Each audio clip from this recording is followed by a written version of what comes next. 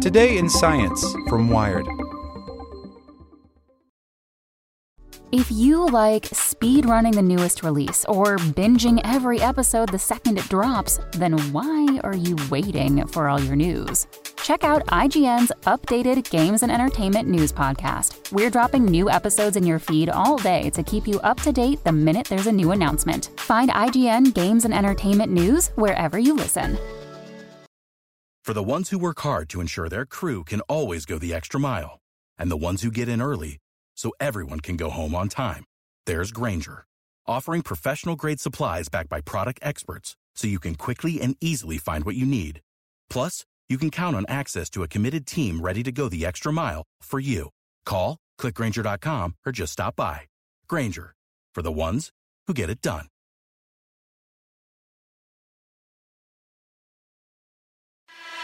Welcome to the spoken edition of Wired. Andrew Yang wants a thorium reactor by 2027. Good luck, buddy. The presidential candidate backs a type of reactor that promises cleaner, safer nuclear energy, but it may not be the best way to ditch fossil fuels. Presidential candidates are in the business of making big promises, and few of the Democratic contenders for the 2020 nomination have promised more than Andrew Yang. An entrepreneur turned politico, Yang has styled himself as the techie's candidate. His platform is defined by its embrace of high-tech solutions for a variety of social problems, and earned him endorsements from Silicon Valley heavyweights like Elon Musk, Sam Altman, and Jack Dorsey. He advocates for returning ownership of digital data to users, a universal basic income as a salve for automation-fueled unemployment, and geoengineering to reverse climate change. Yet of all Yang's futuristic policies, one in particular stands out for its uniqueness and specificity: to transition the United States from fossil fuels to green energy.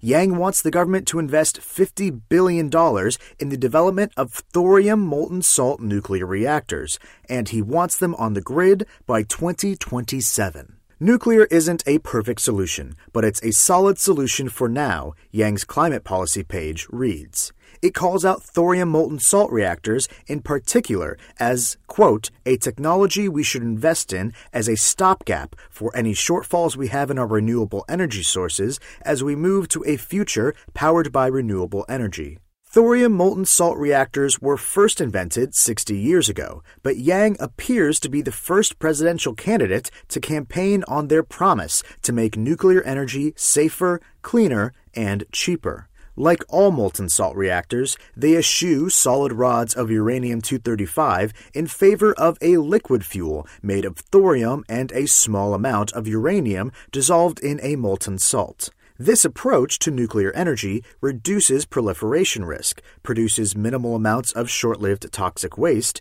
and resists nuclear meltdowns. As in a conventional nuclear reactor, splitting the nuclei of a nuclear fuel, a process known as fission, produces heat which gets used to turn a turbine to generate electricity. But the Cold War arms race meant the U.S. was already in the business of enriching uranium for weapons, so nuclear reactors based on solid uranium took off, while liquid reactors stalled. No country has built a commercial molten salt reactor.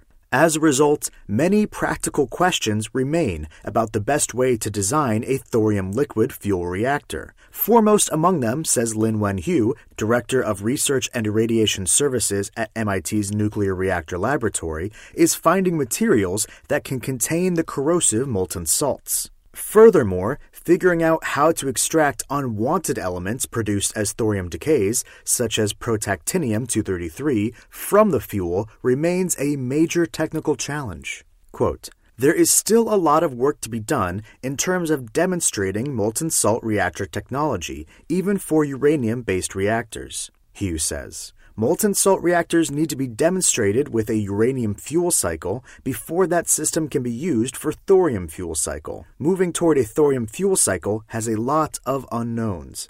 Plenty of countries, most notably China, are investing heavily in molten salt reactor research in general and thorium reactors in particular. Unlike the United States, China doesn't have to overcome the inertia of a robust and entrenched nuclear industry with a 70-year history. The country is also believed to have large deposits of thorium within its borders, but comparatively little uranium. The incentives are aligned for China to aggressively pursue thorium molten salt reactors, but experts say this isn't the case in the U.S. Quote, "The nuclear industry is conservative, and there's a lot of momentum behind uranium," says Leslie Dewan, a nuclear engineer and a founding principal at Nucleation Capital, which invests in advanced nuclear energy companies.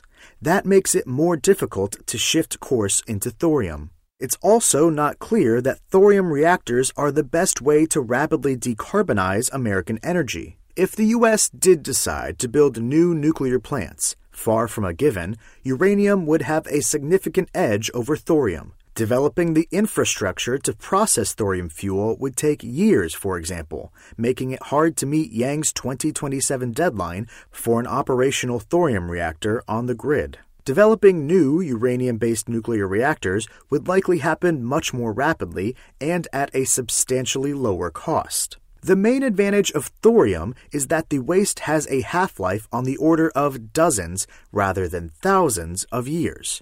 From a power generation perspective, the better option for Yang and other Democratic candidates may be to invest in advanced uranium-based technologies. This includes molten salt reactors, but also solid fuel systems, like next-generation fast reactors, which are safer and more efficient than previous nuclear reactor designs. In some designs, next-generation reactors can even use pre-existing nuclear waste as fuel. Quote, "One of my concerns with the Yang climate plan is I think he probably just Googled advanced nuclear, took a look at the top hits online, and ran with that," says Kieran Dolan, a nuclear engineering graduate student at MIT's Nuclear Reactor Lab. If the goal is really carbon reduction and getting advanced nuclear reactors deployed, then I don't think thorium is the way to go. Neither does Congress. Over the years, a handful of attempts to fund research into thorium reactors have fallen flat. But a new bill introduced to Congress earlier this year, the Nuclear Energy Leadership Act, calls for the demonstration of 2 advanced nuclear reactors by 2025 and up to 5 other reactor demonstrations by 2035. Thorium isn't mentioned in the bill, but a thorium-based reactor could conceivably be one of the reactor designs explored. Quote, "I think the demonstration program that Congress is outlining right now is a great way to do things," says Everett Redmond, Senior Technical Advisor for New Reactor and Advanced Technology at the Nuclear Energy Institute. "I think it will help spur innovation and bring down risk for companies developing these technologies." Redmond believes Yang's proposed nuclear subsidy, $50 billion over 5 years, would greatly expedite research and development on advanced nuclear reactors.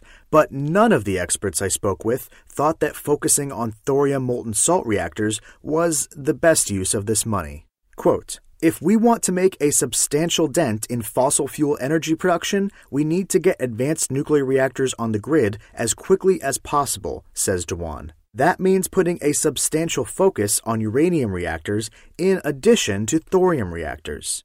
But Yang is certainly correct about one thing. It's time to ditch fossil fuels, and the faster, the better. Without the ones like you, who work tirelessly to keep things running, everything would suddenly stop. Hospitals, factories, schools, and power plants, they all depend on you. No matter the weather, emergency, or time of day, you're the ones who get it done. At Grainger, we're here for you with professional-grade industrial supplies. Count on real-time product availability and fast delivery. Call, click Grainger.com, or just stop by. Grainger, for the ones who get it done.